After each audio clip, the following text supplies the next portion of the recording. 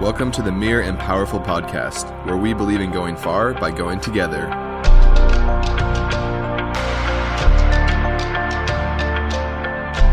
Hello, listeners. Welcome to another episode of the Empowerful podcast. I'm Brian Pape. And I'm Rebecca Pape. And on this episode, we sat down with Maurice Harris. Oh, Maurice is my new favorite human being. He's great. He is a Los Angeles-based artist who's best known as the visionary behind Bloom & Plume, a bespoke floral design studio located in Echo Park. He's also the founder of Bloom & Plume Coffee as well, and they're next door to one another. He has worked with some huge clients, including Louis Vuitton, The Row, Goop, Dior, Nike, Gucci, Warby Parker, Dolce & Gabbana. Need I go on? Beyonce. He does talk about his work with Beyonce. He also is on TV. You may have seen him on Centerpiece on Quibi and or Full Bloom on HBO Max. He is just the most incredible personality and creative. And we were lucky enough to chat with him for close to 2 hours. Yeah, we were able to sit down and enjoy a conversation on many different topics, from starting a business to being creative to how to kind of get in your flow to kind of embracing 2020. Such a fun and insightful and great conversation. It is long. It is 2 hours. I would encourage you to listen to the whole thing, though. Well, and the cherry on the top is that we are pursuing a collaboration together. It is, and it's beautiful. You're going to want to listen to this one, take a seat or get ready for your walk, or I don't even know what. Is anybody commuting anymore in a car? Know. 2 hour walks, though. Let's go. We hope you enjoy this episode as much as we did. Maurice, welcome to the podcast. Thanks for joining us. Oh, my God. Thank you so much for having me. I am very grateful to be here. Happy New Year. Happy New Year. What? 2021. Yeah, 2021. 2020 is over. What do you make of the new year so far? We're like 2 weeks in. I mean, it hasn't disappointed in terms of like the world is crazy still. Uh-huh. It's gonna be a banger, I think. You know, it's so interesting. People were so interested in getting rid of 2020, and for me, I remember 2019 being pretty tough for me. And really wanting to get rid of 2019, like very badly. And then 2020 happened, and I was like, oh, I just think I need to embrace this year and not try to get rid of it, because I feel like it's only going to get more insane if I don't get comfortable with the uncomfortable. So well said. I feel like the year is getting off started as I expected. Yeah. But I think it's going to be a pretty exciting year. I turned 40 this year, so No that's way. very exciting. That is. My niece was born on 1/11/2011, so she just turned 10. So I feel like that's also like a significant kind of milestone. So I don't know. I'm just trying to like look at my little baby wins and take that as a sign of what my future has to hold. I think we're doing an amazing collaboration. We're very close to getting a season 2 of Full Bloom, the flower competition show where I'm a judge on. Yes. There's a couple other cool like collaborations that we're doing on the flower side of the business. So I feel like there are some things brewing, and I think it's gonna be pretty delicious. It sounds like 2019 prepped you for 2020 almost. What can you paint some broad strokes for what happened in 2019? Well, I would tell you that like probably for the last 8 years, I think I've been in therapy. And it's been a very, very significant part of my life in terms of growth and spiritual growth and inner work and really like accepting and loving the things that I think are trash about myself. And 2019 challenged a lot of those things. and really made me have to really start to look at those things um, in a way where I wasn't necessarily prepared for it. And so when 2020 came, and I was like, whoo, we're off to a great start. I have 2 shows coming out. Like, I'm about to, like, get it started. Boop, boop, boop, boop, boop. I'm, like, ready. Yeah. And then it was just like, boom, crash. No. And I was like, oh, okay. So I felt like 2019 prepared me for rest, for being able to reflect in a way that I've never really given myself the opportunity to do. Anyways, 2019, basically my whole working career, I started working when I was 17, I believe. My senior year in high school. I've never taken a break as an adult. Truly, like every vacation that I've been on, I think you guys probably can relate to this. Um, no matter where you go in the world, like your mind is always kind of on your business. Like Totally. your mind is always thinking about, oh, I love the way they serve coffee here. Oh my God, I love the way that it feels when I walk into this space. Yes. How could I adapt this to like what I do? Oh my God, the way this road feels. Like I'm always thinking about work, and I'm always thinking about how to adapt that to an experience that I want to recreate in my own business or whatever.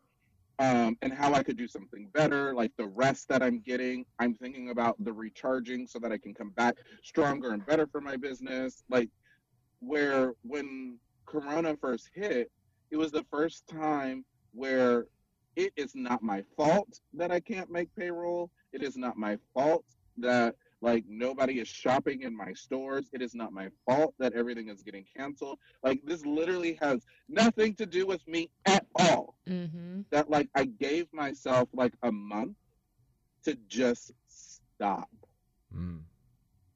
To literally just stop. I will say the caveat of how I was able to do that was I made a little bit of extra cash where I thought it was gonna launch me into a different kind of bracket with like my show, with my 2 shows coming out. Like I thought things were gonna be happening differently, but then all business stopped on my businesses, so I was able to supplement like staying alive and not like losing my house and all of that kind of stuff, or my apartment and all that kind of stuff. So it was like this weird blessing that I didn't know that I needed and how I needed it. So yeah. To borrow a term that I've heard you use before, Sista Rona.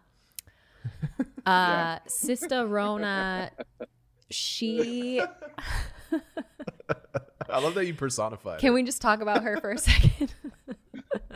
Yeah, let's talk about her. She really heightened, I think, for all of us, the reality that there's so much that falls outside of our control. Yeah, I mean, I think that was like that is the number one lesson that I got.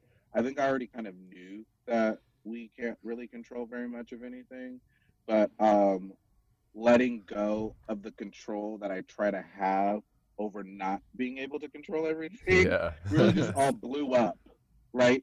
That like it was just like, oh no, girl, you literally can't do anything and you can't control any of the outcomes. And in fact, it might be better that way for you. Like to let go and let things happen the way that they're supposed to happen. Because I think as a creative, as a business owner, as a person with very specific taste, I'm really trying to overly curate every experience that people have when they interact with me or something that is an offspring of me. And I think while that can be really beautiful, it can also be stifling. And it doesn't allow for things to become what they're supposed to become. You know, it's almost like the mom who micromanages their star child and doesn't let them just create in a way that makes sense for them. They're just like, no, you have to do it this way, and you need to discipline here. And some of that stuff is good, but like, where's the balance? Yeah, the serendipity of life, or the nuances of just discover. I totally feel I'm picking up what you're putting down, because I used to do the same thing where it was like very controlling about trying to control all the outcomes. And then as soon as you take a step back and these random things happen, and you meet these people that you never would have met or interacted with if you try to control the outcome, then happen. And then there's this like serendipity of the conversation. And even so much when you have a meeting or whatever else, it's important to have some structure for sure. But now I've learned to embrace the like randomness, so to speak, of meetings or life or trade shows or whatever it is that we're doing, that randomness. Even like meal planning, I'm like, I don't know what we're gonna make, and just open up the fridge and you just make something, versus having every single meal planned for every single day of every single week. Yeah, and I think there is something really powerful about the blending of both of those things, right? So it's like, if you know that, like, let's take your meal prep example. If you know that, like, you're a chicken person, or you're a vegan person, or you're like, you need to have those things in your kitchen, and you know that, like, carrots are my jam, so I always keep carrots, celery, and beets in my refrigerator because they make me really happy. And I know that I can make this tabbouleh with this, and I can do this and this and this, and you kind of have it pretty dialed in. But then you give yourself a little room to be like, ooh, actually, I want to use the mushrooms today, and let's let's play around with that. And I think I actually learned this lesson early on, which when I went to college, I went to Otis College of Art and Design, and I went for fashion design. I went 2 years of junior college, and then I did 4 years at Otis. And I did 2 years of junior college so that I could get my art portfolio, number one, and number two, so that I could learn the basics of how to sew, how to drape, how to pattern draft, so that then when I got into the fashion program, getting a bachelor's degree in fashion, which is a little nutty, I would really be able to dig deep into my craft and really understand how to refine my creative eye and my point of view. And then I got to Otis and I got into the fashion program, and it did not deliver what I'm throwing up air quotes, had planned for this program to do for me, because I'm trying to overly control this outcome, right? And then when I freed myself and I transferred to fine art, which was just like, well, how are you ever going to get a fashion job as a designer, like, with a fine art degree? That's just not how that works. It opened myself up to doing things differently. I ended up doing my senior thesis with my best friend, Sari, and things that came out of both of our brains together was beyond what I could have done on my own. And so I learned very early that, like, yes, I had set up a path, but you have to be able to flow with the wind, because that's where the magic is. Yeah. And the funny thing is, 15 years later, it's like people will always be like, oh my God, you guys' merch is really, really good. Like, wow, I love the sweatshirts that you guys do. I love the graphics. It's like so on point. And it's like, little do people know, like, I actually have a background in fashion. And it's like one of my major interests that, like, full circle have informed this thing that I thought I was letting go of and I wasn't ever going to do again. So I think it's nice to have these foundational things, but then you got to let it go and let it happen. And I think, to bring it full circle, Sister Rona, like, has forced people in a way that we have never done before, because capitalism in America does not allow anybody to take a break. You are always thinking about how you're going to make your next dollar, that there is no room for creativity. There is no room to breathe. There is no room to explore in a new and nuanced way that actually is a little bit more holistic. My most magical ideas come out of just, like, random things. Yeah. And if we don't, but because it's not systematic, it gets stifled. Totally. Oh my gosh, that's so accurate. Like, my best ideas happen whether I'm like in the shower, on a walk, on a hike, they're never like, Brian, go into this room for an hour and innovate. Like it doesn't happen that way. It happens randomly. You like go to a cafe and you think about this, and what if I change the tolerance on the lid to here to accommodate for whatever, and it's that nuance and randomness that kind of allows for that creativity. And to your point, that's so fascinating, because looking back at 2020, we launched the Air Project, which we're incorporating with you all, with Bloom and Plume, and you and your art and the greatness of Bloom and Plume came out of Cisterona. We launched the Air Project, which is artist in residence, with Kyler Martz, a tattoo artist, in March, because we literally had nothing else to do. Like everything was shut down and forced us to get creative. And we honestly, I'm embarrassed to say this, we probably never would have come up with the Air Project without it.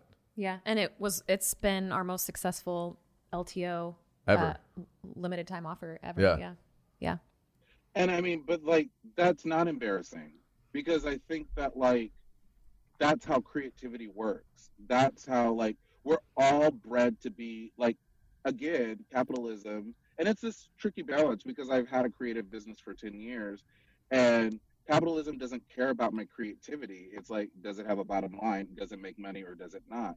And so to like take the calculated risk of being like, this feels creative and fun, let's just try it, versus like, I can't see the ROI, return on investment, so I'm not going to do it.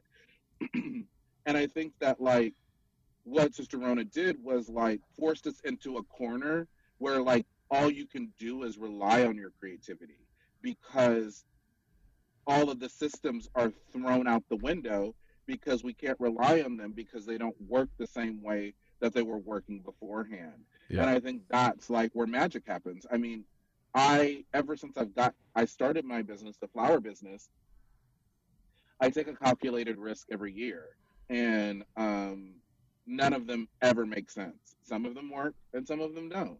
Totally. But like we're still here and we're still standing. I heard somebody say once that a successful business is just a business that has been able to afford to fail the most. Totally.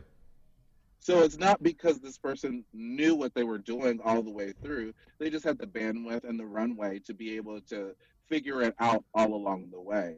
Yep. And I think that like, you know, like I was working out of my house forever, and then I was just like, this isn't working. I can't really afford a studio, but like I need one. Yeah. And I was just like, I'll just do it. Yeah. Or I need an assistant. Like I can't do all this work by myself. I can't afford one, but like I think I need this. I'm just gonna like try a person out, like, you know, 3 times a week.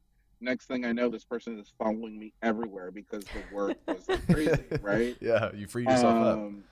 Yeah, like even I was like, I really need an assistant. Like I don't answer emails. I don't even know how to like understanding and recognizing like my shortcomings. And I was really embarrassed about that, because I should be good at all of these different things. I run a business. I do this. I do that. And I'm like, I don't read emails. I don't open them. I hate them. Like, and it's not that I hate them. It's just like they give me anxiety, because they feel so official, and they feel like they need official responses. And unless I'm in that place, in that zone, I can't do that. But then I'm like, and then once I look at it and I forget about it, then it's like, oh, I missed that opportunity. So just having a person that manages my inbox has created so many more opportunities. And I couldn't afford this person when I first brought them on, but now I could not afford having them there. Totally. And I think it's recognizing those things. And sometimes it takes being forced and pushed in a corner to like step outside of your comfort zone. Mm-hmm. Absolutely. When was the last time you were pushed into a corner?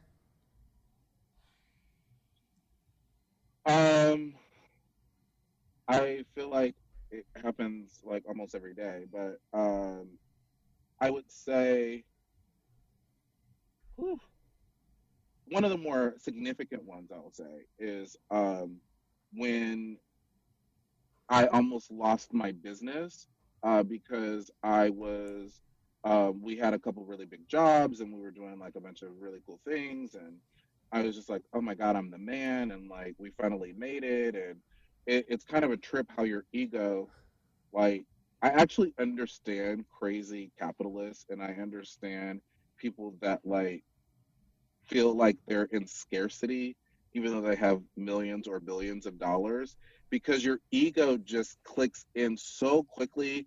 You didn't even realize it took off. And by the time you see it, like, unless it goes away, you'll never actually see that that's what's happening.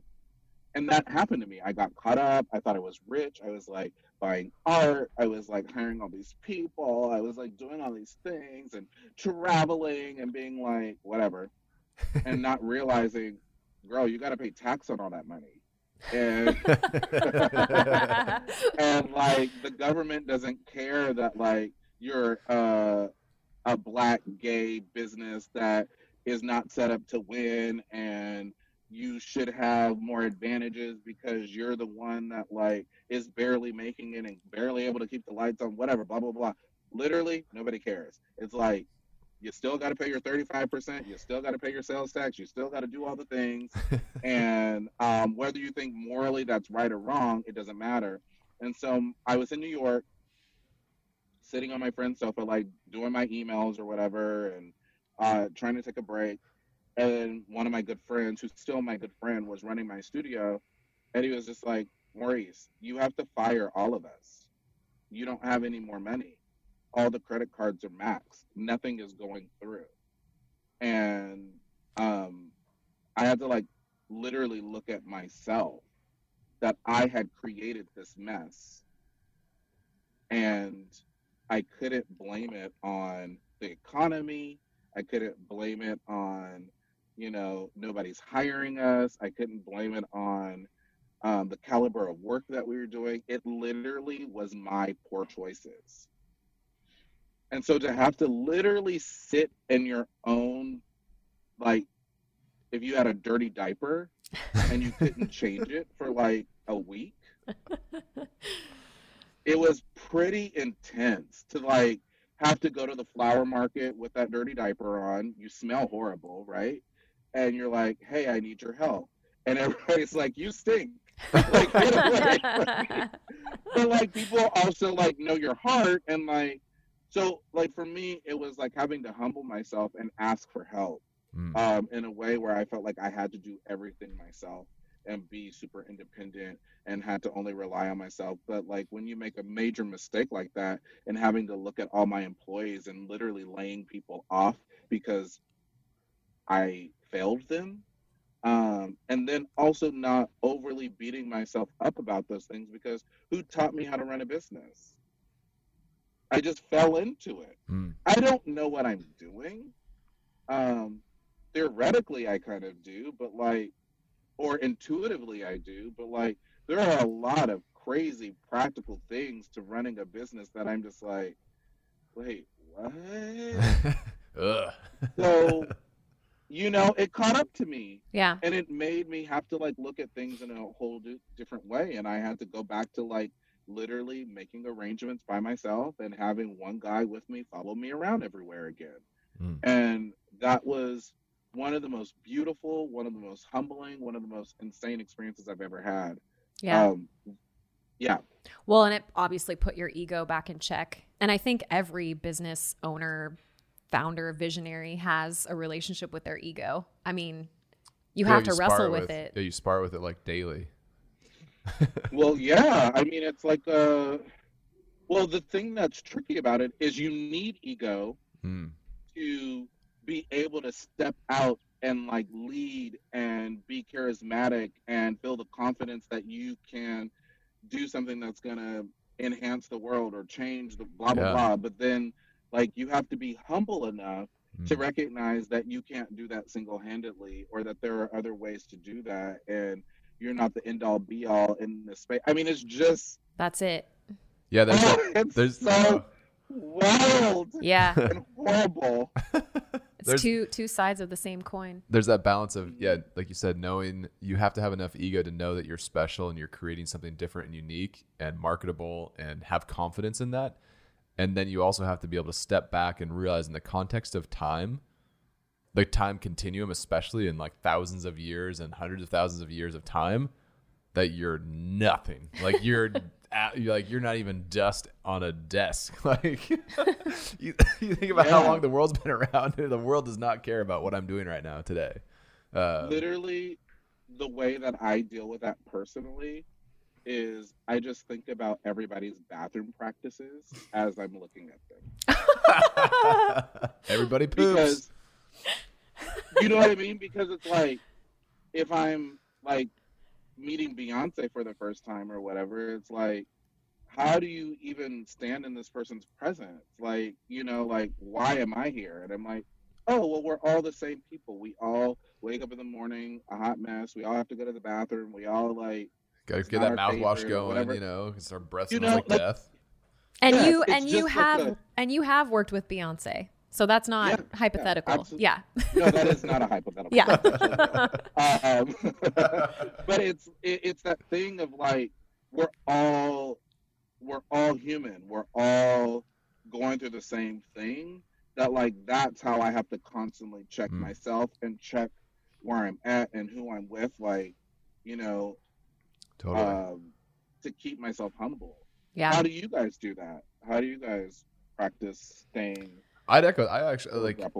I always think that everybody poops, and that's also because we have 2 kids who have a book and it says everybody poops. Because you have to teach your kids that everybody poops. All living, you know, mammals poop.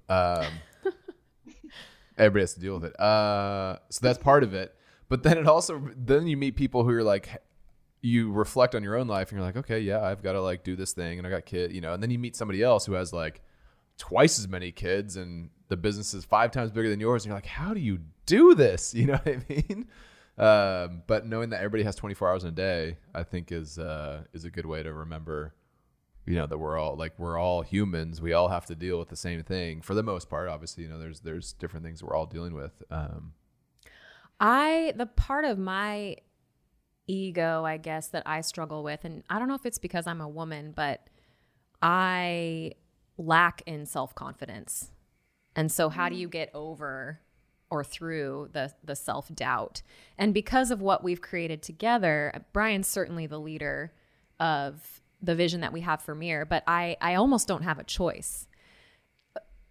But in recent years, I've discovered that Brian can either drag me along or I can stand on my own 2 feet and we can walk side by side. And so, yeah, I mean, it's a journey, but generally speaking, I don't think my ego has ever led the way for me. I'm always wrestling with it and trying to, I don't know, just self-talk myself into believing that I can do this, that I actually can lead, you know?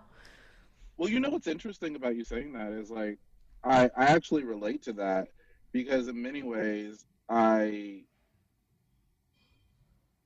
feel similar. I just never let it stop me because I feel like similarly, I don't have a choice. So it's like, are you just gonna like not do it? Or like, are you going to do it? Like, yeah, what are you like? And I'm just like, well, I'm not going to be homeless. I'm not going to be like, so I guess I better show up and get some work done. Like, or like, I better do this thing to take it to the next level.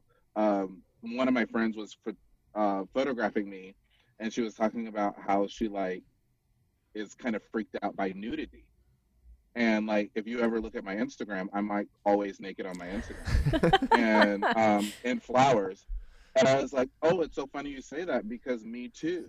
I'm also very uncomfortable with nudity and I'm uncomfortable with my body. I don't necessarily love it or like it, but it's part of my way of confronting that and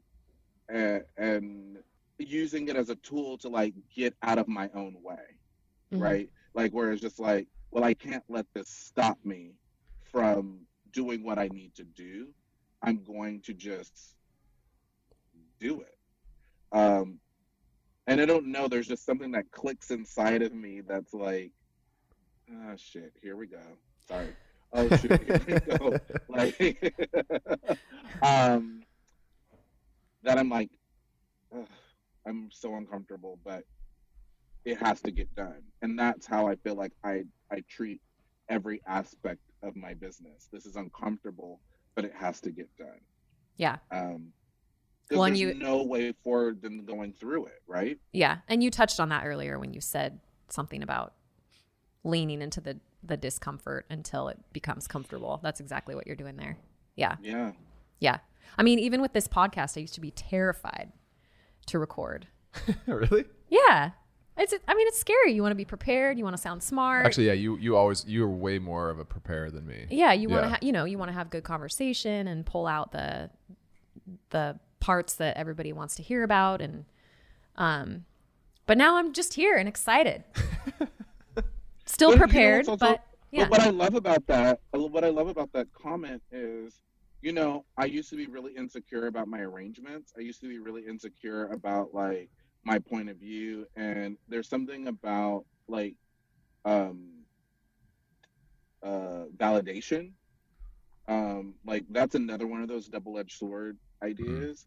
There's something about validation that helps us to be more confident, right? So it's like if 100 people are telling me that I'm good at this thing, maybe I'm good at this thing, or if like nobody has said, God, Rebecca's really dumb, like you should just like get off of that podcast. But it's like, then you're like, oh, I guess I must be doing okay. I must be prepared. Or people are like, wow, you asked really good questions. Like there's something that happens that then you're able to ease down and like be present and be yourself and show up. And I feel like over the years, I've gotten so much validation around my presence, around the way that I arrange my point of view, that it helps me to have confidence in these areas where before I really, really struggled. But then you have to check it. You can't go too far. Yeah. Totally. Then you'll end up being trash. Yeah.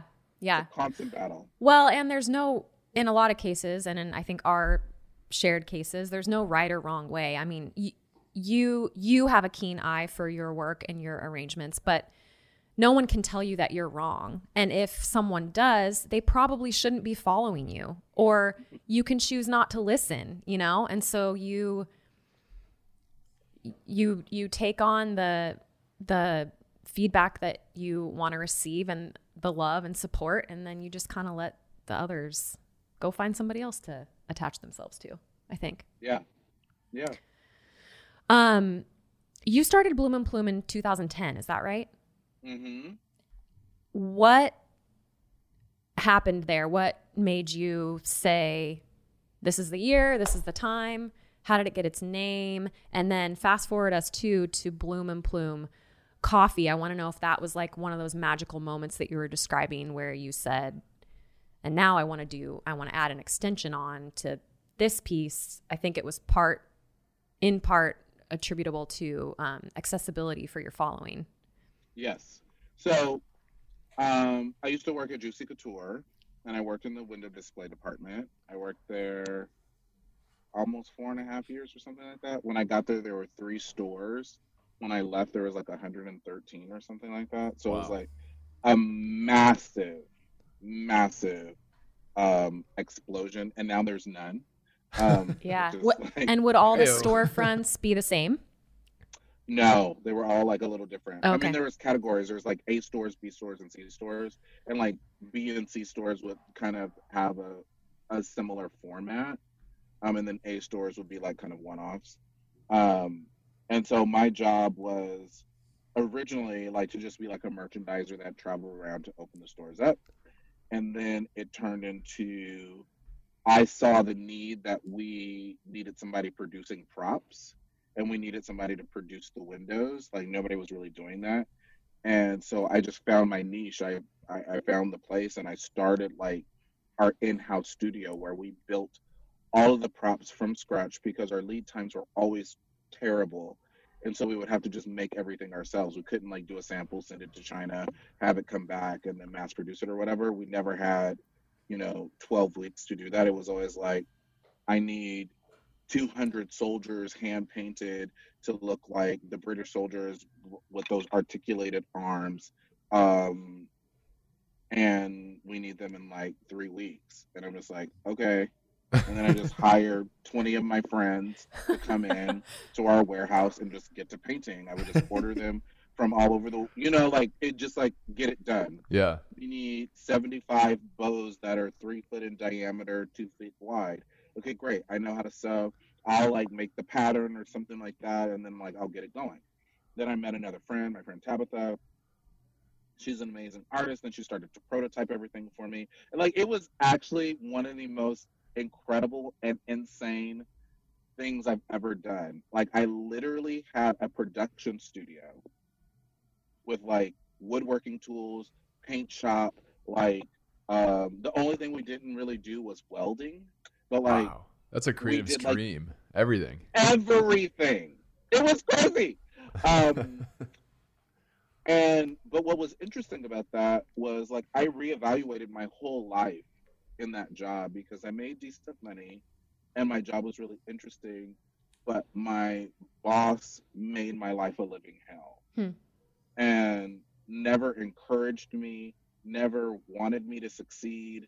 Like I only succeeded because I'm really smart at finding the holes and knowing how to fill them to then make myself indisposable. So that was like my little thing. I just like was like, well, somebody needs to do this. I'll do it. And then I'll do it so well that like you'll ask me to do it again. And I have had my dream job a couple of times and I never felt fulfilled. And I was just like, why is that? And I learned very early at this job that like work cannot do that. You have to have something outside of work that you're doing to fulfill yourself. And so I would just like play with flowers with friends and doing their dinner parties and just doing little things around the office because a lot of times I'm sourcing product in downtown Los Angeles. That crafty kind of district is right next door to the flower market. And so I was always there. And I'd just be like, oh, I'll just pick up a few flowers and like play with them. Like just like kind of peeking around being nosy. And I just started doing it. People like would be like, oh, can you pick up flowers for me? I'm having a little baby shower and I know you're down there. Would you mind? Blah, blah, blah. And I was like, sure. I'll even put them together for you. And they're like, oh my God, you're so good at this. And like, it's like, if you gave me $100 to do flowers, I spent $100 on flowers. And then I like, so like there were these insane arrangements. Now in retrospect, I'm like, no wonder they like them. I mean, I literally made no money doing this. Yeah. But people really received it. And it like, I remember working on somebody's party and I was at home, like just whistling and singing and I felt free and so happy. And I had finally found something outside of work that like didn't make me resent work. Interesting. And this is around 2008. So at 2008, the economy crashed and everybody is losing jobs left and right. I mean, I went through hundreds of layoffs and I was still around and I was like, geez, and I wouldn't quit because I wanted my severance package, of course. Yeah. And I was like, will they hurry up and like get rid of me? And it just wouldn't happen. And finally one day it did. And the funny thing is I was like miserable, but I also was like, I don't know what to do with myself. And my assistant Mariko at the time was like, you're really good. You need to start a business. You need to focus on something outside of this place because it's killing you. And she's like, my friend is getting married. They have a little money and you're going to do their wedding, but you need to have business cards. And I was like, okay. So then I asked the lead graphic designer to help me design my logo. And that's the logo for that we use on the mug, the silhouette, is actually my Disneyland cutout from when I was like 23 or something like that. You go down Main Street and then they cut out your silhouette in less than a minute. And I was at Disneyland with my best friend and I was like, I hate this. This doesn't look anything like me. And then my best friend was like, I love it. I think it's so cute. And kept it on their refrigerator for years. And so then we're like ideating over like, what should the business be called? What should be the logo? I don't know. Like, and it's like, well, what do you like? Well, I was like, obviously, I'm obsessed with flowers and I'm obsessed with feathers. Oh, but I'm not going to call my business Flower and Feathers. And then my I don't know, Maurice. I think you could have made it work. and then my other best friend was like, what could we do? What could we do? And then he was like, what about like bloom and then like a plume? It just like feels kind of fancy. And I was like, I love it. And then my other friend was like, what about using the silhouette as like your logo? And I was like, you know what, I kind of like it because it literally doesn't look like me, but it's like a black silhouette. You can tell it's like a black person. And I was like, that's kind of cool because you really don't see those. And then I was like, it also kind of looks like a continent. Like it doesn't necessarily look like, I was just like, there's a lot of things going on. And I love that it's just like could be anything. Because I didn't want to be pigeonholed. I didn't want my name on it. I just wanted it to be like this thing that like exists that could turn into a lifestyle brand down the line or whatever. And so then I got the business card made. Like the logo has not changed. Yeah. Like it is still the logo. And because I really wanted it to be iconic and classic and beautiful and stand the test of time. And I did the wedding. I think the wedding was like $10,000. I think I made $150 because I didn't know what I was doing, but it was really beautiful. We call us portfolio builders. Yeah, exactly.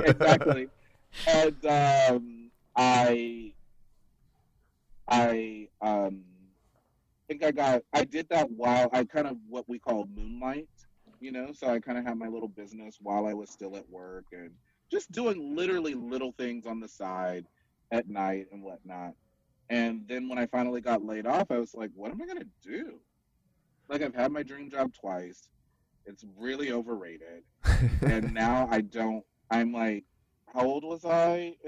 I'm like 28 years old, 28, 29. And I was just like, I was really stuck. And so I was just like, well, let's just see where the wind blows. And at the time, I was taking this dance class at the Sweat Spot in Silver Lake, and they asked me to like substitute classes. So now I'm like a dance teacher.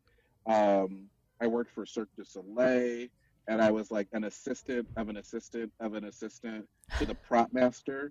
So I would like go around the city searching for props and different things when they were working on the show Edie's, that was at the Kodak for like 6 months, and then people would have me do flowers on the side, and flowers was the one. Oh, and then I also did windows for people. A client of mine, Jenny Kane, and oddly, sorry, this is the longest story on the planet. Like we're gonna have to edit some of this out. I also love how you throw out Jenny Kane like no one's gonna know who that is. Just my friend Jenny. Yeah. Well, it was back in the day, and she had her brand, and I did the windows for her. Like I met her through another, like her lead designer at the time, who also freelanced at Juicy. And he was like, oh, I think you should do this lady's windows because the windows that they have, they're just like, and I think they need to be elevated, and I think you could do it, blah, blah, blah. And I was like, okay. And I would just like do them. And she was like, oh my God, this is great. And then she had a blog that she had just started, and she would do the flowers herself. And I was just like, oh no, bro. And I was like, dude, I can do the flowers for you and make it look like you did them, but like it'll just look a little bit better for camera. Yeah. And she's like, oh, okay, cool.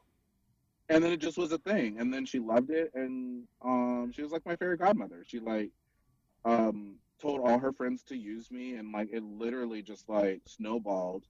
And that's like I basically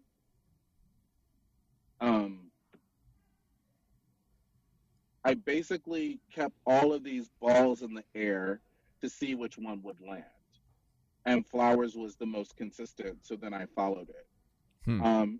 And as I continued to do it, right? So fast forward, as you know, I have a business where people literally keep ordering flowers. I started it like with my severance package, and people ordering things, and just like built until like where we're at now.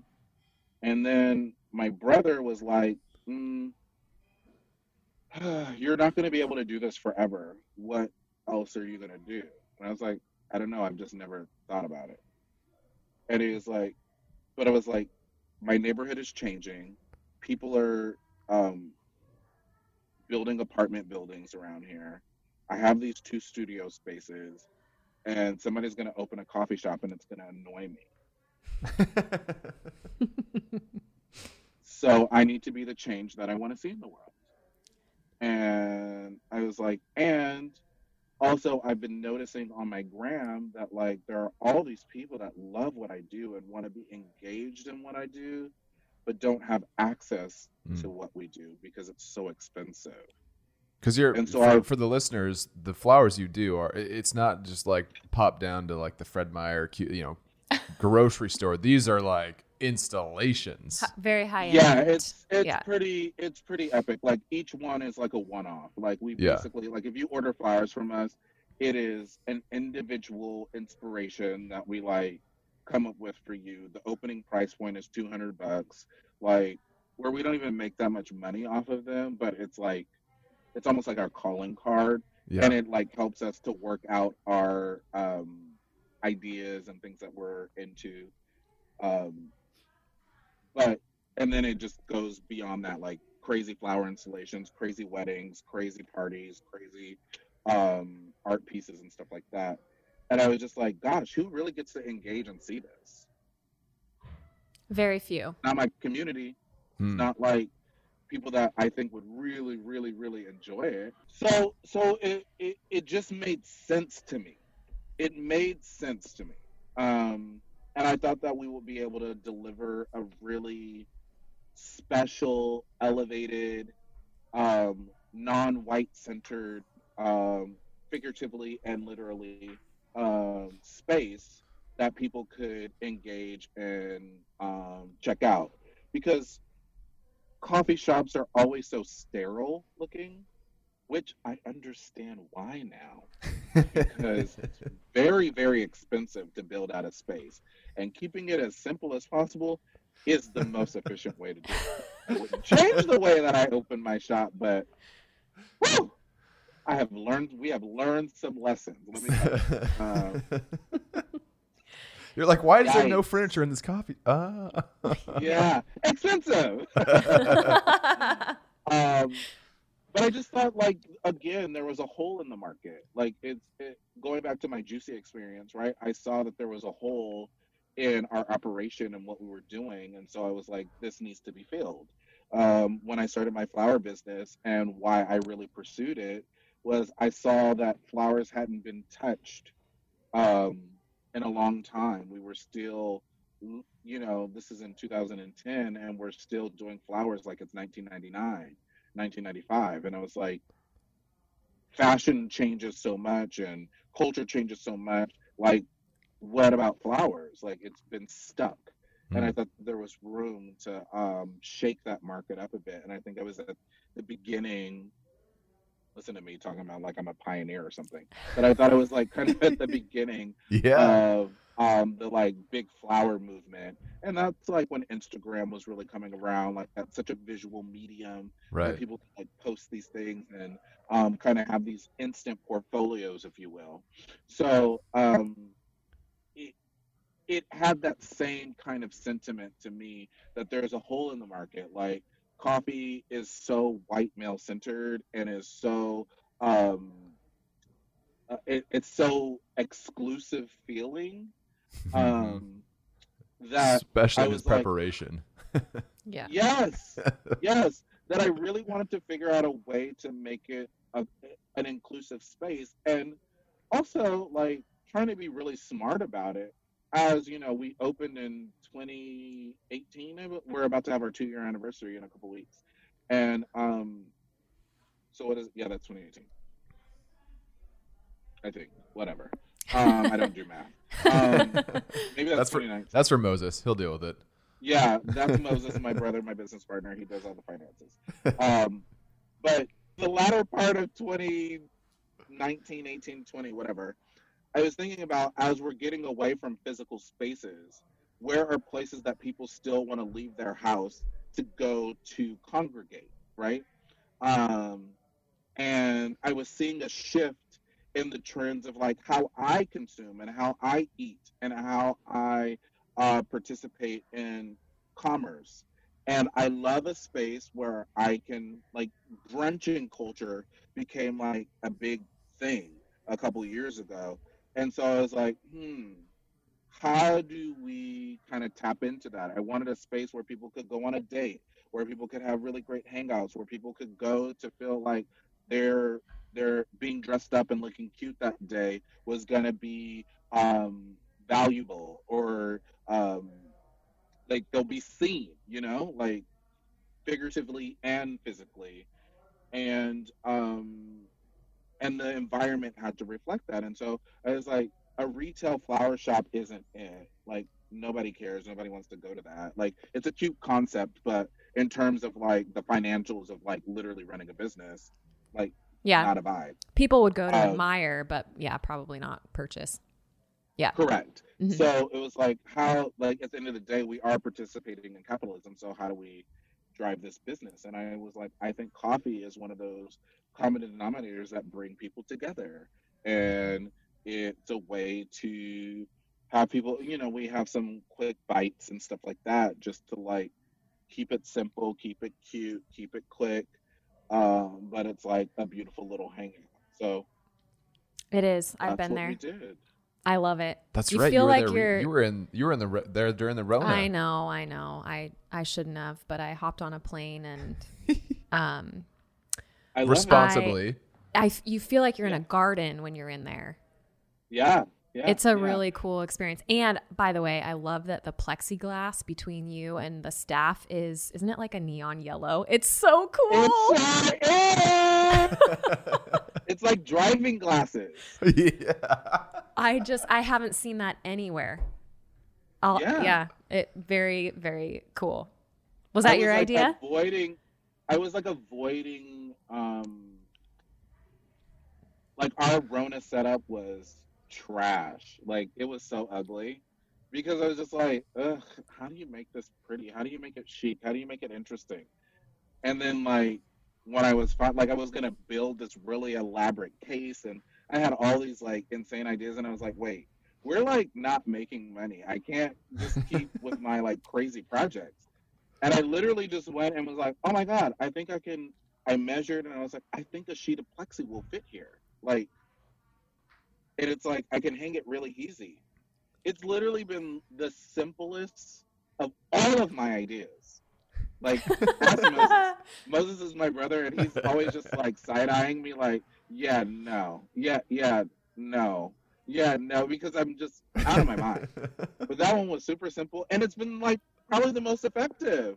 Yeah. It's so cool. I actually love it too. It's so cool. And I got to say too, you've achieved, for a white person visiting a non-white centered coffee shop that's about inclusivity, you've achieved that for sure. And then also I felt like, I think you and I had already talked once or twice by then, but I felt like I was kind of tapping a bit into who you are, or the moment that you were having. I mean, carnations were there, Mm-hmm. everywhere I looked. And, so I'm thinking to myself, okay, there's something, Maurice is having a carnation moment. Yes. I don't know. It kind of felt like I was in your brain. Like, if you come to my home, if you come to my studio, if you come to the coffee shop, these are reflections of my brain and my creativity. 100%. I mean, you nailed it. But I really wanted, like, I think inclusion that is non-white centered isn't about exclusion of certain groups of people, i.e. white people. It's about, no, like, there is a way to balance all of this. There is a way to make everybody feel welcome while centering somebody else other than our default in this country, which is always like white.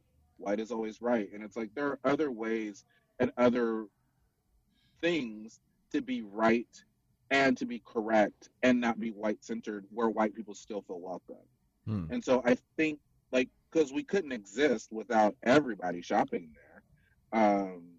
So it's not about like excluding people. It's about like white people. Like, I feel like one of my major goals is to have white people feel more comfortable with holding space for other things that are not white centered, right? And what's important about that is the more folks get comfortable with things that aren't their default, the more we're going to move forward with how our country is evolving and not holding on to things that have been programmed that actually are highly, highly problematic. Mm-hmm. And so I'm trying to help pave the way, or we're all trying to help pave the way for people to get comfortable. Like, there's um, this photo project that I work on called Shades of Blackness. And I remember one of the second one that I did was insane. Basically, it was like I photographed all these different Black folks in floral installations. I do the photography, I do the setups, and it's not photoshopped. Everything is in camera. So, Wow. like, you're just seeing an insane amount of flowers all around this person, super lush, super beautiful, and it's all just like there as you see it. And I just thought it was incredible all by itself. And then what was fascinating to me is um, my friend wanted to help me like launch it and get people to talk about it, and um, people didn't want to write about it because they didn't feel comfortable talking about Black things or Black people being a white person. I was like, no, no, no. The whole point is this is just beautiful. And that, yes, it's Black centered, but it's for anybody to talk about.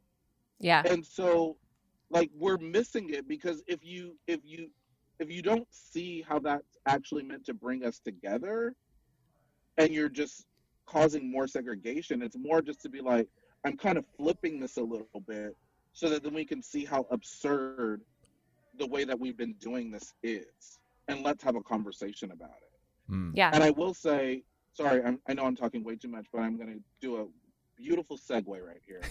Just I feel you. I feel it coming. 3, 2, 1. What I love so much about our collaboration has been you all's openness to like other perspectives and looking at things from a different way. Like you were saying earlier, you know, you started this project out of being like, well, we can't do anything, and you picked an artist that you liked, and then you're like, you know, and then the world is changing and reacting to all kinds of things, and you're doing your own like soul seeking or your own like reevaluations of your own personal practices and your business, and thinking about how could we do things differently, how can we show up in a new way, and reaching out to us and what we've been able to do together. Literally, it has been so beautiful, and it has been so magical to have partners that are further along in their business and their career and what they're doing and the access that they have, and being like, hey, I like what you're doing, this is cool, it matches what we're doing too, let's bring you along, let's raise you up, let's do something together, we want to support that because we see the value in what you're doing. And that is like, I'm literally like covered in chills right now because I think it's really, really fantastic. And I want to be even more clear, which it doesn't feel like white savior stuff. It just feels like I'm doing what needs to be done. I'm doing my part. Like, you guys haven't come across like, we're going to come in. It's like, no, we just want to do something cool with you guys, and really like showing up in a way that feels incredibly authentic and real, which doubles down on why your product's so good and why it's so beautiful already, because you can just tell that you guys put that sort of energy in everything that you do, which is always the brands and the businesses that I want to align with. Yeah. Well, gosh, I'm blushing. Wow. Thank you. Well said, Maurice. Thank you so much. I'm humbled for sure. I think it's such a hard, I don't want to say like this is so hard, but it's interesting because there is a nuance of not being white savior mentality. And actually Beck and I were just talking about this the other day of like, remember back in the day, I don't know, gosh, it was like the 90s or whatever. And there was all this like charity work in Africa. And it was like, somewhat good intent, but it came across as like, we know how to do this. We're going to show you white savior mentality, right? And there's, even today, it does feel like there's a little bit of that too, where it's like black people can't get ahead unless the white person helps. And to me, that's like condescending. Like, you are fully capable of running a beautiful flower, business and the cafe and all that. And it's more of us coming together to create something more beautiful than us doing something independently or separate. And I think that's what's really cool about Mir is we love collaboration. I mean, collaboration is kind of what we do now. And it's so fun to be able to meet so many interesting people and to come together and to learn from each other and to amplify each other and then to make it accessible for so many different crowds. Like when we launch this collection, there's going to be people who probably live in the burbs and random places that are going to be super on board with the Camp Cup. That's absolutely gorgeous gold foil. And there's going to be people in DTLA who are totally on board with this. And I just get excited about it. And I'm glad we're approaching a way that, I certainly don't want to come across as like, we know what's right, even though we're white or whatever the context may be, if that makes sense. Yeah. Well, I think it's an interesting, it is a very fine line, because I think you have to think historically how, the country is set up for white people to be successful. The country and all of our systems are set up for white businesses and white affiliated things to just like excel. And this idea of one pulling themselves up by their bootstraps, when generations ago, the people that were able to get the GI Bill, the people that were able to benefit from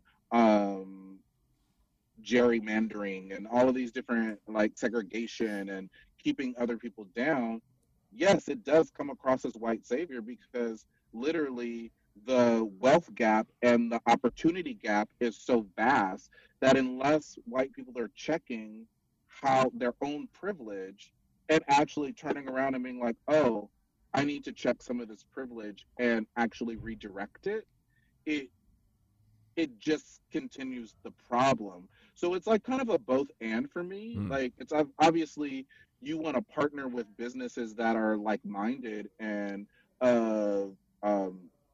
like you see, like you're not just going around and picking a random brand that you're just like, well, we got to pick somebody black. You like went and actually did your research and was like, actually, this is a creative that I think will blend really well with what we're trying to accomplish. And I'm inspired by their creative process in a way. Like when you guys first pitched to me, like it made me excited to want to do it, because you had like done your research, you had looked at what we do, and you had been like, oh my God, like the potential of what you guys can do is so endless. And it got me so excited about like how we could design and where we were designing and what we were doing. Like it was incredible. So I think it really is both of those things and towing that line. And it's even wonderful to be having this conversation out loud on this podcast, because I think it's a conversation people try to avoid or don't want to say the wrong thing, but if we're not talking about it, if we're not having these open and candid conversations,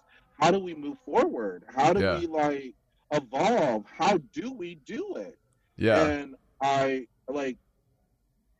just respect the fact that you're just like, well, we're just gonna do it. We'll just figure it out. Well, and also, we didn't feel like there was a template before us as the white business owner. There's certainly companies that we follow and we look up to, and yet I also know that there's other people who follow Mir on Instagram and us on Instagram and listen to our podcast, and they're looking for how we partner with you so that they have an example of how they can partner with other minority-owned businesses, And so that's part of the excitement too, is like, let's amplify this partnership and let's be transparent about it and talk about it and figure out how we make it work.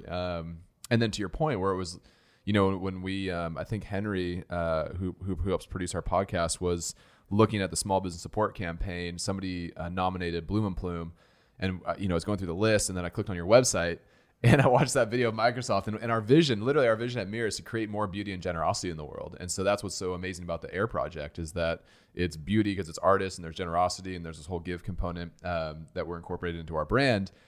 But then to see the flower arrangements and that Microsoft video, I was like, we got to talk to these guys. It's so cool. Yeah. We were sizing you up a little bit too. We're like, oh, they're huge. I don't know that they would. I was like, I don't even know if they'll get back to us. Yeah, that's so funny. I mean, it's interesting. I mean, I'm filming this podcast in my closet, so it's super huge.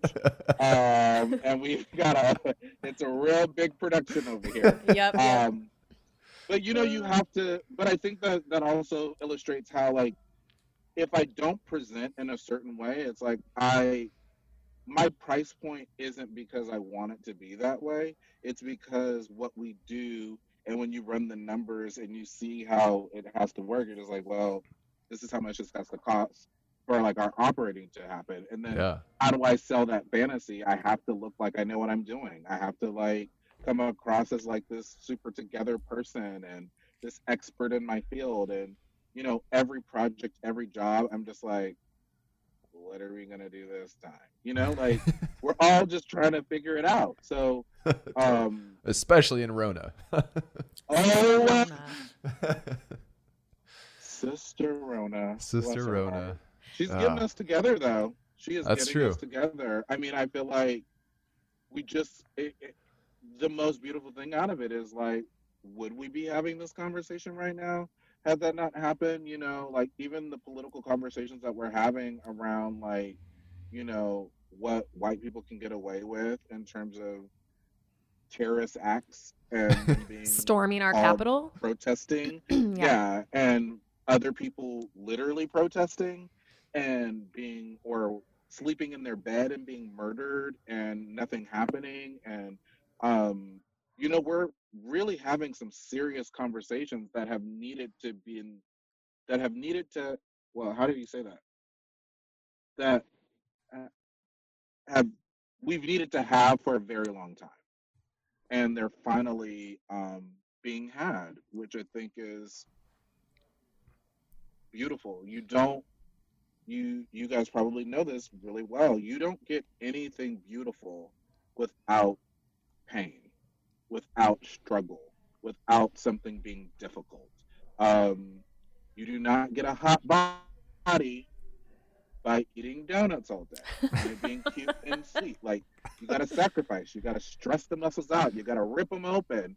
You got to make a lot. It's horrible, but then you look real good, So I think for this country to like get its six-pack back, we got to change our diet. Yeah, we got to start doing some crunches. Yeah. That's so true. And I think this is that kind of work. Like, this is like where we're able to have open and candid conversations, because I think the thing that I want to communicate is I think like it's not white people aren't bad. White people, it's not necessarily their fault that they're in these privileged positions, but then the acknowledgement that you are, and what do you do with that? Yeah. And how do you shift that? It's really hard to look yourself in the mirror and be like, but I didn't do anything. And it's like, yeah, but like you're still a beneficiary. And how do you bring other people along? How do you justify that? How do you right the wrong? Yeah. Because it's just time. Mm-hmm. Yeah, it's beyond time. Mm-hmm. Beyond time. Can we talk for a second, if you'll humor us? You came up with some amazing product names for our collaboration. And I'm wondering if you can expand on each. Okay, so, funny thing, when we come up with product names just for our business, basically I started, one of the things that I did on Instagram was I just started giving all of our arrangements personality, because I just thought like it was a way for me to have social commentary, make things kind of stand out. Your winter Wendy, I think it was. That was hilarious. Yeah. So I used to like spend hours writing those, like back in the day when I had a little bit more time. And they're like, sometimes I go back and read them and they're like, they actually still crack me up. Because basically everything I do is to make myself laugh. I hope somebody else laughs with me, but ultimately it's to crack myself up. And so I love alliteration. My dad was a minister, or is a minister, and all of his sermons had alliteration. So I'm kind of obsessed with that in a little way. And And then also, Moses, believe it or not, is an amazing ghostwriter. And so Moses actually writes a lot of the posts that go on the coffee shop blog or on our coffee shop website. And he is writing as me, which is genius. That's a fun fact. I would have never guessed that. I know. And he's so good at it. He's actually better at it than I am, which is why I now am self-conscious about writing on the coffee shop Instagram, because he's so good at it. So we were having our weekly creative meeting. We try to meet twice a week. We meet once to just deal with like high level, like, this is what's going down. Like, we need to get a new waffle maker. We need to get this. We're not doing this. This isn't working. Blah blah blah. These are our financials. And then we talk about marketing strategy and creative on Thursdays. And so on our last Thursday meeting, I was like, oh, we have to come up with these names. What are we gonna do? Blah blah blah. And so I was just trying to think of like, I was trying to think of alliteration. I was trying to think of I always just want to put a smile on somebody's face, and I feel like, I don't know why, sometimes the best names are always Sister Somebody. Like, I just think about all the like old ladies at my church when I was younger. So like, and then it's just like, I love puns. I love play on words. So Anita Some More Camp Cup. Come on! That's so ridiculous, and it's so good. And then I gotta remember what all of them are. The canisters. Connie. Oh, Connie. I love Connie. No, Cassandra. Cassandra. Connie for short. Connie Canister, but they call her Cece for short.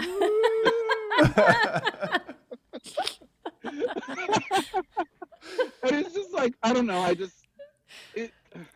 yeah. And then the other one was Porigami was really fun, just because like it's such a play on words, right? So you're like, what was it? Porigami, pour it on me. I'm trying to find where my notes are. I know what it is, Portia. But I was going to say, I don't want to say it wrong. It's La Portia, right? Yeah, it's La Portia Porigami. Pour it on me. Pour it on me. As they drip coffee, pour it on me. You're like, oh, this is too good. This is like, these are like layups for you. You're just like, this is easy. I'll be here all day. Yeah. They're so good. I wanted it to be Portia Porigami, but then I was like, no, it needs like, you need the La Portia, because Porsche just might sound like the car, and I was like, yeah. Mm-hmm.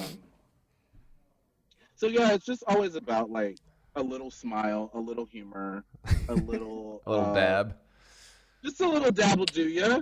Yeah. Because then like, I just feel like you can interpret that any way you want. You can run with it, or you can just be like, this is nonsense, I'm not even engaging. Or you can like just have a little giggle. It's so great. And where that comes from in my design sensibility is, I feel like it just makes things a little bit more approachable. Right? Totally. So we, through our flower business, through the coffee, like, even, let's just say coffee, right? Like, coffee is so nerdy. You can geek out so hard on how you're dialing in, how the water pours. Like, it's just so scientific, even though you're, it's endless. Pouring hot water over beans, but it's like endless. It's hot water over beans, but you can go real deep. You can go real deep. And like, at the end of the day, for a customer, is it delicious or is it not? Yeah. For the customer too. Yeah. Yeah. To their tasting. Mm-hmm. Yeah. So, in our flower business, it's the same. It's like, it's our arrangements are technically very, very difficult. But is it pretty or is it not? Like, who cares how much work or nuance or energy it took to make it? Like, is it pretty? Do I like it or do I not?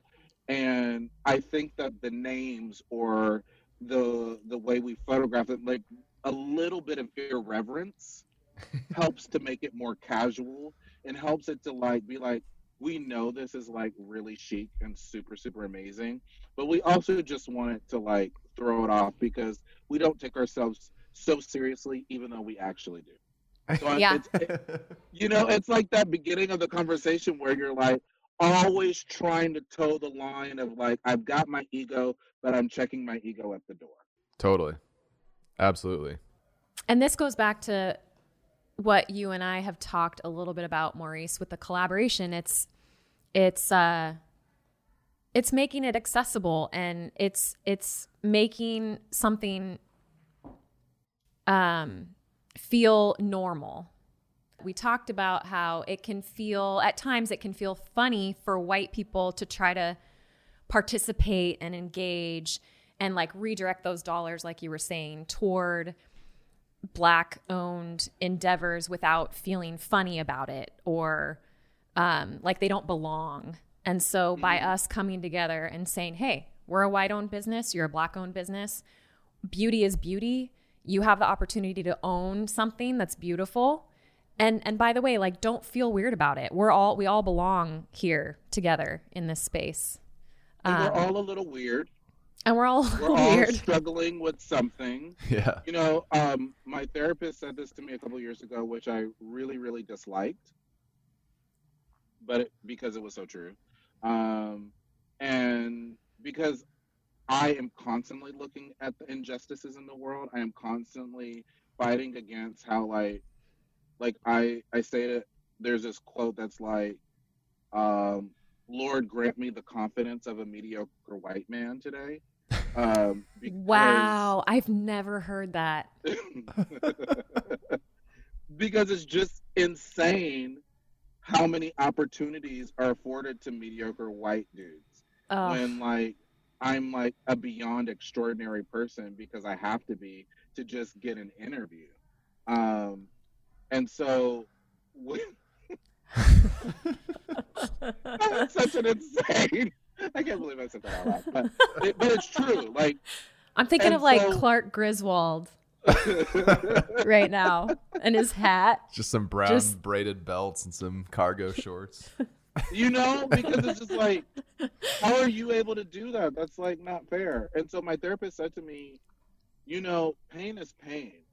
And like my white clients that have tons of money and that are like, you know, whatever you would perceive to be like they should be fine, their lives are pretty awful too. Like what they're struggling with is their Achilles heel as well. And the more we acknowledge and come together that we're all struggling, that we're all just trying to figure it out, that we're all just trying to get love, that me trying to keep things from you is my own insecurity around not having enough. But like, that is your battle and you need to deal with it and overcome it. But me pointing the finger at everybody isn't going to solve that. And the more that I've been able to sit in a space that we're all going through it, we all have an Achilles heel that we're trying to deal with, it allows me to give a little bit more grace. Now, don't get me wrong, like, let's not get it twisted. I definitely side-eye a lot of like I don't know, there was that meme going around of that lady that was like, I think I know the video you're talking about. Repeat what she says. She says, I got maced. It's a revolution. Like, it was like this really funny little silly thing. And you're just like, wait, you mean to tell me that like you feel bad for yourself because you broke into a building that you weren't supposed to be in, and then like they didn't even shoot you, they just maced you so that you could get out okay, and you're like crying. It just was so wild to me. Did you see the so follow-up? I definitely still side-eye, you know. Yeah. Maurice, did you see the follow-up No. investigation of that video? I don't know if this is accurate or not, but I saw something else where they said, whoa, look at this video in slow motion because she has a towel. And it looks like she has an onion. Yes, it's an onion in the towel. So people are thinking that she didn't even get maced. She was like rubbing her eyes with an onion to cry on camera. Oh my word.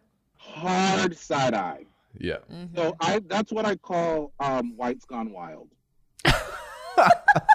And so that's definitely a vibe, and it happens. But I don't think that's obviously not everybody, and that's obviously not like, the goal. But I think, what we're doing, the conversations we're having, what I think, people approach me all the time to be their Black savior, right? Or to legitimize their diversity because I'm charismatic, I have a beautiful business, I realize the position that I have as well, and I deny a lot of things because it feels gross. It feels like I'm being exploited, and I'm not interested in that, right? Is that how you sniff it out? It's a gut feeling? Oh, yeah. Yeah. And it's a gut feeling, and it's monetary. To me, you can talk all day long about how you want to highlight or whatever, but I'm like, where does the money meet the money meeting the rubber road, or the money meeting the road? For me is like the true sign, right? Because you wouldn't do that yourself if the roles were turned. Mm-hmm. And so that's actually not righting the wrong. That's just using me as leverage to try to make yourself feel better. My brother said this thing to me a while ago. We kind of loosely were touching on this idea, but I love this example of, when a person goes into an inner city school and wants to read books to them once a week, that does nothing for that child's life, but that makes that person that goes there once a week feel better about themselves. And so the sentiment is in the right place, but you're actually not getting uncomfortable. You're not sacrificing really anything to actually make that child's life better, or those children's lives better. So I think that's where I'm also able to sift out where true partnership is happening. Like, we even talked about let's just see how this goes. This is the beginning. We want to see how we can explore that further, or what that looks like. And that was really interesting to me, right? And also, aside from that, you guys are just cool. You guys have a good vibe. You make a beautiful product. You are on point. Rebecca, you are so on point. You ask really good questions. You have a hardcore follow-up. You just make it happen. It's amazing. I know. Amazing. Thank you. When you mentioned earlier that you're not big on email, I'm like, oh gosh, how many emails did I send him this week? I hope he doesn't hate me. No, it's okay, because Allison, I have Allison in place now. So yeah, she helps, Allison and we're buds. Yeah. She was like, I like that Rebecca. I mean, she's on it. We text on the daily. I'll try not to text her over the weekend, but okay, we need to respect your time, but I do have a couple of parting questions if you're go for it. Up for that. I'm chill. I have a little bit of time. I know I was a little verbose, so if we need to talk in a way where I need to say things shorter so that you can edit it later, just let me know. Oh, I think we just let it roll. Yeah, we don't need to edit if you don't like it, turn it off.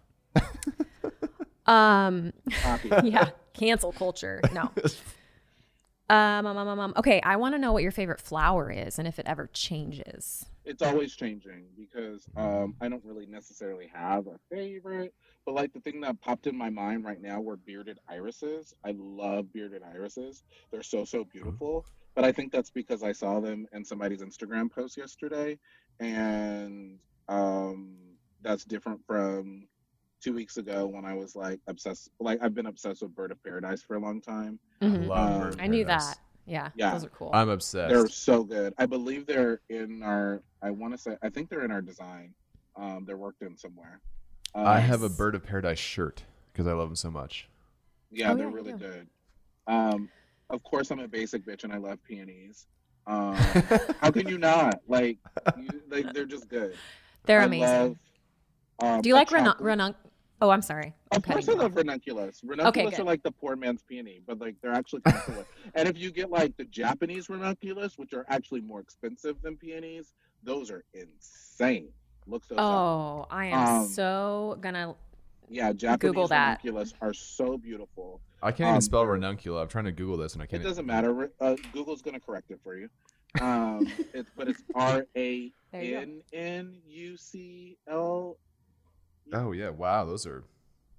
Yeah, I cool. Didn't know there was a Japanese version. That's awesome. Yeah, okay, and then you said it's like this crazy hybrid, and like usually a ranunculus is about an inch and a half in diameter, but the Japanese ones are about 3 inches in diameter. They're huge and so cool. Beautiful and strong. I also love chocolate Cosmo because they're like have these chocolate velvety petals and they smell like chocolate and they're like really small and dainty. So I'm pretty obsessed with those. Are they hard to get or find? They're just like they have their season. Don't ask me what season it is, but they're around like. That was my next question, but no, I'm just kidding. That was my next question. Okay, you have to choose between. Oh, this is gonna be fun. Dance, music, fashion, and flowers. You can only have one. What do you choose? Dance. I feel the most alive when I'm in my body.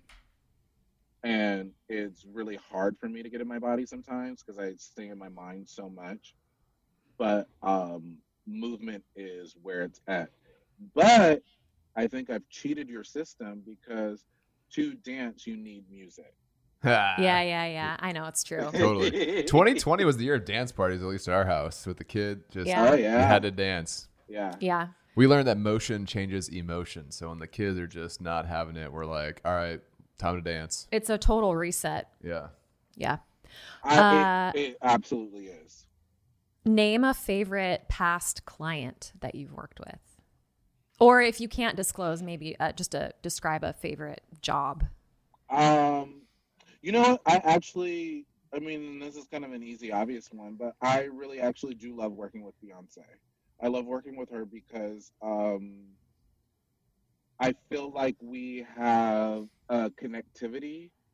We're on similar wavelengths. So she actually just lets me do my thing, which is always when you get the best results, when people just let you create the way that they'll give me like the creative brief or whatever, but then I just get to like do what I need to do. And it's been really lovely. What I enjoy probably most about her is how authentic she is. She's definitely like, you know, when she was all into that Sasha Fierce thing, it's because she really does turn on and then she turns off. And so if you're around her and you're not on, like, she's not on set, like literally in the shot taking the photo or whatever, like she's just herself. And that's like, she's a very sweet, funny, cool person. And then you're just like I forget that I'm standing next to her sometimes. We did a project with her once and like she was like she was with her kids and she was like singing them a lullaby, trying to get them to like participate, and like I literally forgot who she was, and I was like, I almost said out loud, oh my god, you should think about singing, you have such a beautiful voice. Because I was just like, because it was like she was just so like she was just momming her kid. She was just being like a normal, cool lady. It wasn't like Beyonce the mom. And I just think that it's such a beautiful quality to be able to be like very human and relatable, and then know that like, you know, there's another side of you that has to like turn on, because I've never seen anybody perform as insane as her. Actually, Grace Jones is probably a little bit more charismatic than Beyonce, but I mean, it's Grace Jones. So but like nobody can touch Beyonce's stamina. Whenever she's performing and I'm in the audience, I feel like I'm being blessed by like the gods of Beyonce or something. Yeah. I don't know that she could ever do wrong or ever has. Yeah. Okay, last question. And this is a question you ask in interviews, I think, when we're looking to hire. Oh, yeah. Name a favorite failure. Well, we talked about it. I think my favorite failure is when I basically lost my business and I had to just like I had to look at everything. But I can even get more specific after that. I was going to be late on payroll to my two most loyal employees, Miguel and Jose, who I love so much. They're like my children. And I was like, we'll never be late on payroll again. That's my number one priority, blah, blah, blah, blah, blah. And I always forget about payroll because like I have to do it. Like nobody does it. Like I'm the person that pushes the button. And I do that intentionally to keep myself accountable and all that stuff. But I don't set a calendar and I don't set a reminder. And so then I'm always like, and I was like, I'm going to stop doing that. I'm going to make sure I'm in the zone. And then like within a month or something like that, I failed to do it. And they were like, Maurice, we don't ask much of you. We just ask that you like pay us on time because that's the way that you can show us that you respect that we're here for you. And I was like, you know what? That's a good point. And then when I had to go and confront them and let them know that payroll was going to be late because I didn't do it and we were still waiting for a check to come in or something like that, like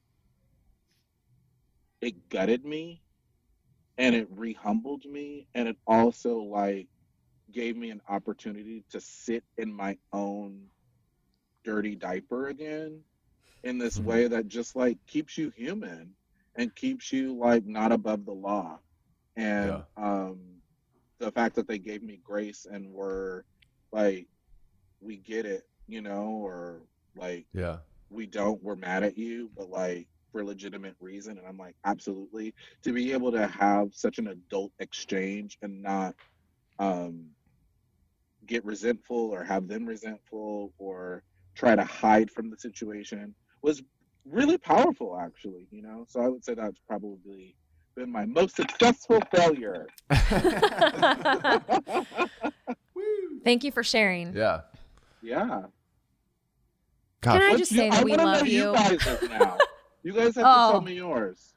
Oh gosh, so many. Which one? I mean, there's like easy. I think I've said this one before on the podcast, but this is like 6 or 7 years ago. Say another one. Yeah, say a different one. Gosh, it should be juicy. I mean, it's not that. I mean, at the time, it was a big deal. I think it was like 10 grand. I wired money to a factory. Our emails had gotten hacked, and the hacker literally passed back real messages back and forth between us and the factory for months. This was a really committed for like 6 months hacker. Yeah. So like I was like, hey, we need the sample, and I'd send the artwork, and then the sample would come in the mail.